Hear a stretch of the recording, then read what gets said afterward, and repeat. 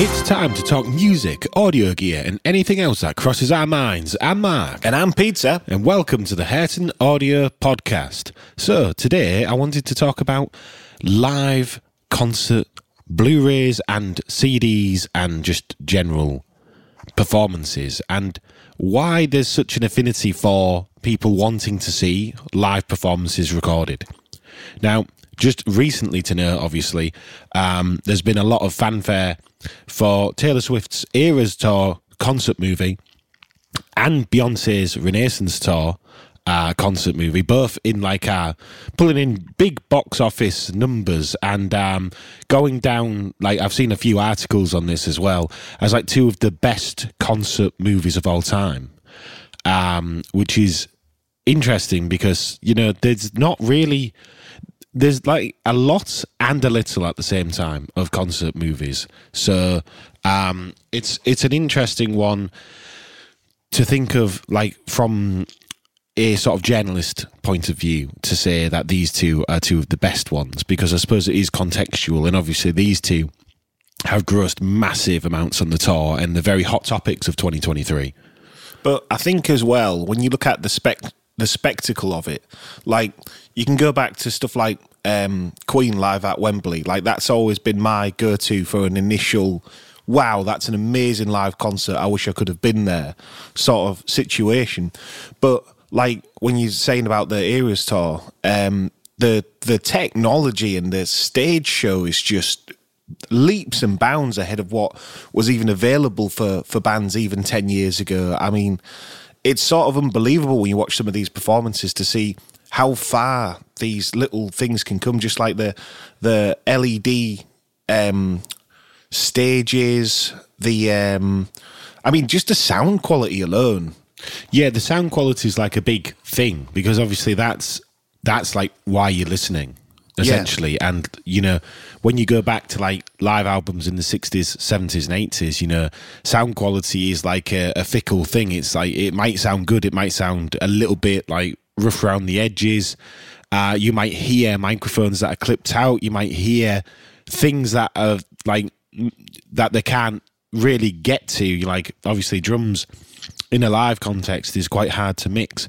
You might hear on some live albums in yesteryear that, well, maybe they didn't have any options when it came to turning the snare mic up and making the kick a little bit punchy. It's what they got is what they got, and that's what went as a TV performance, a bonus track on a CD or a full concert that went into videos. But there's a lot to go right and a lot to go wrong. But like you said, the spectacle now of these, I don't want to say 3D stages because that's not quite doing it justice. But when you think about Woodstock, when they filmed that, just off on a tangent, because a lot of people may not know this unless you're really deep into your concert history or your rock history.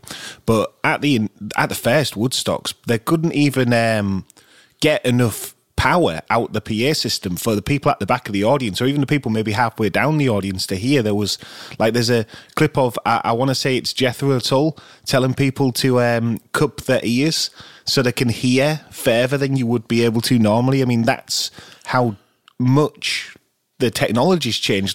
They literally had they was using their amps for half the speaker volume, and then the PA just didn't travel. So now, what do you think the limit is on volume at a PA? Well, it hits that dangerous level where you wouldn't be able to have anybody in the front row if they had it loud enough. You would have to take your distance because, like you say, unless you had noise cancelling headphones on to dull it down, it would be truly, it would be painful on the front row if they had it as loud as they could possibly scientifically have it. We know they can get to 130 decibels, which is the threshold of pain basically for human ears.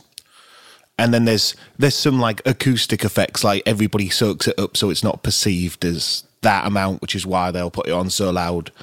But it makes you wonder how loud could they actually go if the people weren't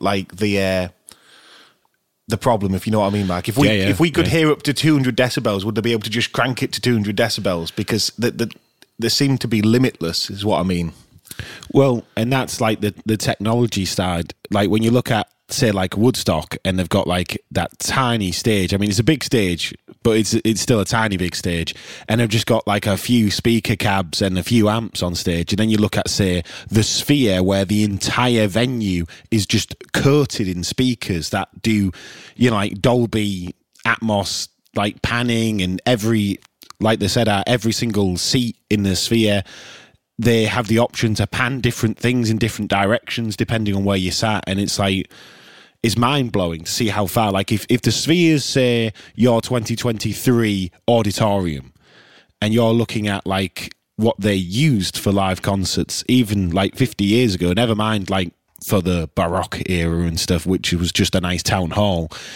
It is crazy to think about what it's going to look like in another 10 years, because like when Coldplay debuted their LED wristbands on the Milers Lotto tour, that was like revolutionary, and they said this is going to be cutting edge. Coldplay have like invested a lot of money into the technology, and those are the sort of things that you see more and more people using, particularly in a arena sort of venue capacity. But I would say as well, with this cutting edge, like the bleeding edge of tech for concerts, it does take a couple of years for it to actually translate to even other humongous artists, doesn't it? Like, it wasn't like overnight that everybody had these wristbands. It's been a very slow rollout, but you started to see them in really huge tours, haven't you? Yeah, it's like one of those. It's like almost to say this isn't just any tour, this is a big tour. When you see the LED wristbands, it's like it almost signifies that this is one of the biggest tours of the year, because I suppose it will cost a lot of money for the artist to front that bill, to get them all made, to give them out, to know that X amount of them may go missing, even though they won't work. People definitely will try and take them home, even though they shouldn't. Yeah, I imagine there's at least a 20 to 40% loss on them, of people just be like, and I'm obviously take them home. Some people might break theirs, some people might spill water. It'll be an expensive endeavour. But obviously if you're filming it and making a movie out of it, say like the Eras Tour, Coldplay, anybody doing it to this level typically are filming some kind of Blu-ray or concert or even live stream, say for their own audience on YouTube or Netflix. It's one of those things where visually, on camera, the LED wristbands do a lot of lifting for the spectacle of watching it say at home, because it's just more colour, more information going on for whoever sat watching. Same for people in the venue as well. Yeah, it's the same effect as everybody putting their phone torch on, except it's RGB all night, isn't it? That's the thing. Yeah, you could do very clever things with it. Like when we went to see Coldplay, they had it forming into hearts, didn't they? Yeah, they did. On human heart and all sorts, and it whips around the venue sometimes, and different patches go different colours, and the actual like mapping side of that must be really, really interesting to see how it works. But going back to U2, I mean, the songs, I mean, all of their concerts are always fantastic, and I would heavily imagine that the Sphere will be debuted in some sort of concert film at some point. It'd be a shame if they didn't, because that's almost why they've got it, isn't it? To film it. Well, I mean, if you just look at U2, they've put out so many, even in the past 10, 15 years, they've put out tons and tons of concert films. I mean, even for, like, say, on the YouTube or for YouTube, for U2.com subscribers, there's a lot of them as well. So I do think we'll see that, and I would love to see that personally. But going to one of their other ones, the Innocence and Experience tour, is such a good stage spectacle, because they literally get into the screen, and the screen's like coming down onto the stage and going up, and it's like long ways, which is really, like, when we're talking about stage design, you know, it's very unusual for people to say we're going to have the sort of visual element going long ways down the like catwalk. A wall that splits the crowd in half as well. Yeah. But you can get in there, and then they can interact with the show as well. And I thought that was just a really, really bizarre, but really, really interesting and captivating way of doing it. And the thing is that's so cool about, say, concerts in general, not even if they're not filmed or anything, is like just stage design. And it's something that a lot of people don't even think about, is stage design. Even if you just have a few parkans strewn about the place. But I mean, like, we watched the Walk the Moon final concert live stream, which is on YouTube for free for anybody to watch. And this is sort of a much more intimate venue, but just the few lights they have, and then they've got all these like LED sticks that are in like a very deliberate, unorganized pattern around. Even that, it does so much for the performance. And you just, every stage show sort of has, it's almost like an album cover live is the stage show. That's the easiest way I can describe it. It gives each tour, never mind every band, it gives each tour like an identity visually. And that's one of the things that I think is so cool about the current state of like tour design. And obviously the biggest bands, they get like LED walls, LED floors, lights everywhere, anything you can think of. And that's what really gives all the live shows like a visual identity, because obviously music is only audio. Yeah. They could go up and just have nothing. But obviously this is like the spectacle side of live performance. Yeah, and even with the Walk the Moon thing, like you're saying, like the difference between a like massive stadium tour and like a more club hall size tour. I mean, just the fact that they can get all the instruments recorded in perfect fidelity and like everything filmed in like 4K or high quality, and then they can have all these little stage tricks and it's all like mapped and synced together really well. I mean, this is stuff that just didn't happen like in the 90s in these sort of venues. Like you hear live albums by some of the intermediate bands and they sound so ropey because, they just didn't have the tech to do it. So I think we're living in a really, really great golden age where any gig can be preserved for that band's audience or just for archival purposes.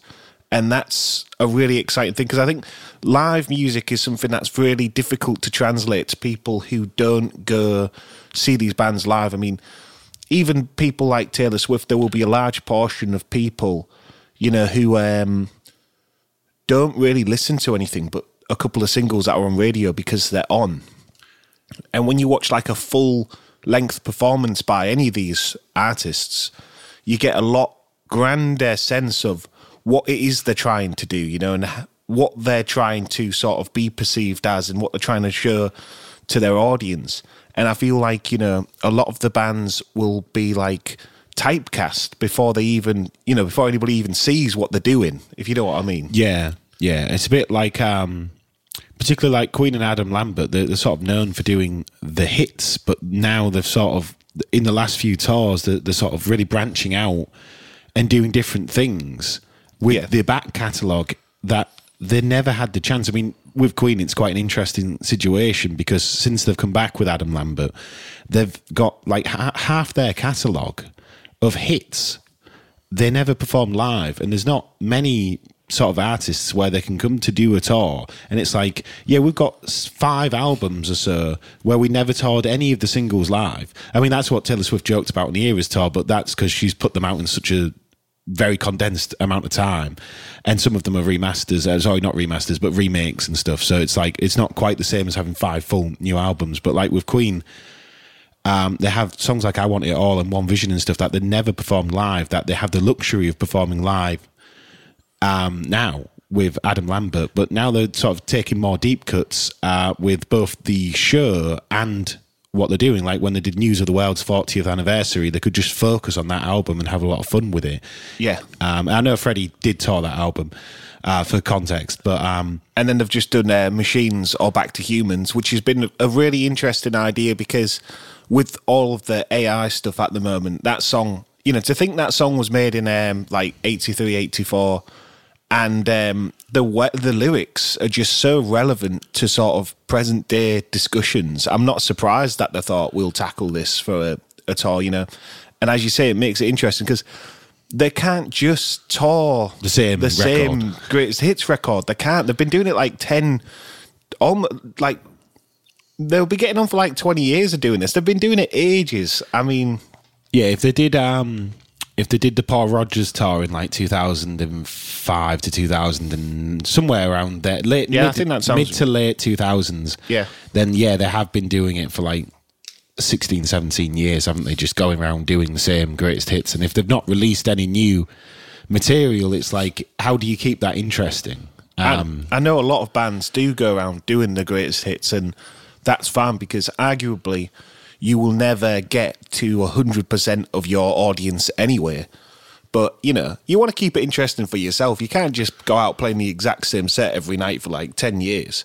I'm sure most bands couldn't do it for a full year straight because they'd be, well, no, actually that's not fair because a lot of tours you are limited by your light show and everything, so you have to play the same set list to a certain degree unless you have a slot for like variables or stuff like that. I think the smaller bands have to, well, I suppose if you're really small, you have the luxury of it not mattering what you're playing because the light show isn't that dynamic. And then you sort of do this like this curve where as everything gets strapped to what you're playing, you might be constrained by your budget to say, well, we couldn't afford to pay the lighting designers to do every single song. It's not just the lighting, it's the when you have the LED backdrop and you've got video for every song, that's when I think the crunch of the budget really becomes a thing. And then obviously you'll get to like the top level artists where they can afford to do like 40 to 60 songs and have them tucked away just in case they feel like bringing them out, you know, because the money isn't an issue. But like I say, it's the bands in the middle where there's enough of a light show that they need all of the bells and whistles, but then also where they might not necessarily want to pay out for all this unnecessary stuff if they're only planning to use it once or twice on the tour. And I think on a small scale, the LED walls are very uncommon. Like they only start popping up for arenas and bigger sizes, which does surprise me slightly because the thing with an LED wall is I know they're like, something crazy like 6,000-7,000 a panel or something, is it? Am I getting that right or am I way off? I think a lot of them will rent them, so it depends how much it costs to rent the show. Yeah, that's true. Because I believe a lot of the concert sort of like the speakers, the tech and all that is like more on a rental basis because obviously people don't want them permanently. They only need them for a year or so they can just rent what they need. Yeah, but I am surprised that the LED walls don't pop up in a lot of more small venues because you'd think you get a smaller wall, it looks amazing, but I know like costs and financing and stuff like that and setup, I mean, you see it on a couple of tours where, you know, they'll lose a panel or they'll lose like a full part of the LED wall if the mapping sort of doesn't work for some reason. And there is a lot of technical difficulties still in present day touring, but I think they get quite good at trying to make it past them by, you know, diverting your attention a lot of the time. The other thing that makes the concert tours so interesting now is the amount that they can play with like the perceived live show. You know, obviously lots of bands play to clicks, they play to backing tracks, some of them mime, but obviously we're talking about the minority. I would believe the minority.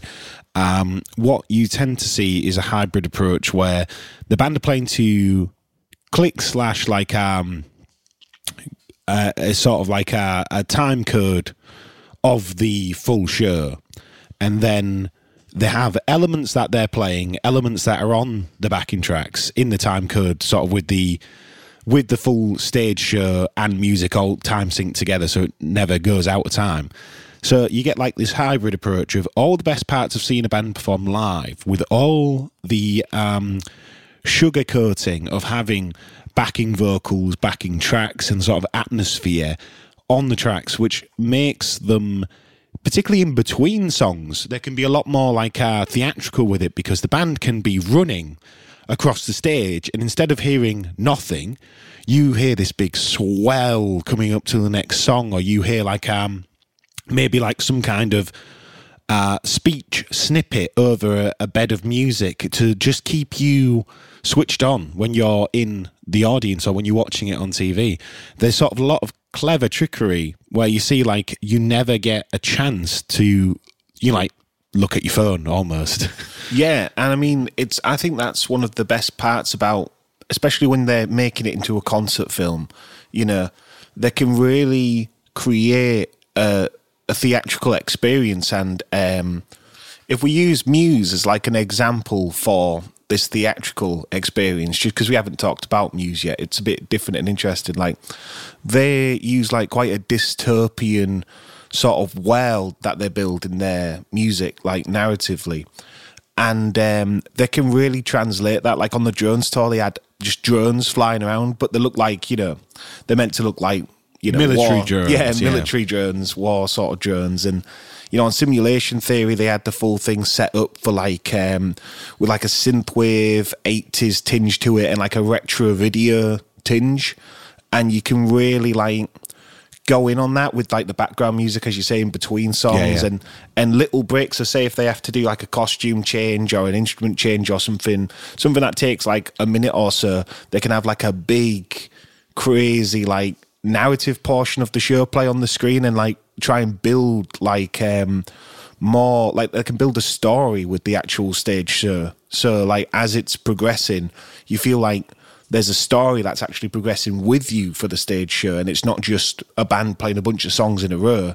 It's a narrative in itself, which is super interesting in terms of like a concert experience. I mean, the only other comparative I can think of to that in terms of the pre-sort of 2000s music, well, maybe not pre-2000s, but, going back to classic rock is bands like Genesis doing all their costume changes with Peter Gabriel and, stuff like that, coming on like sunflower hats and like the costumes. Yeah, trying to go for that almost like musical theatre approach almost. Acting out the songs as well, like literally being just the people on the stage trying to act the narrative out.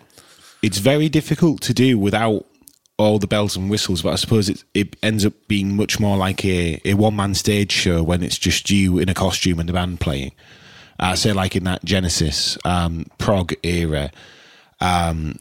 But then again, just a few costumes. I mean, this is why Iron Maiden have Eddie running around pretending to like, depending on which Eddie it is, I suppose he could have a gun, he could not have a gun, he could have a sword. I was going to say pretending to shoot everybody with like the laser gun, but then I thought, well, I mean, there's so many Eddies.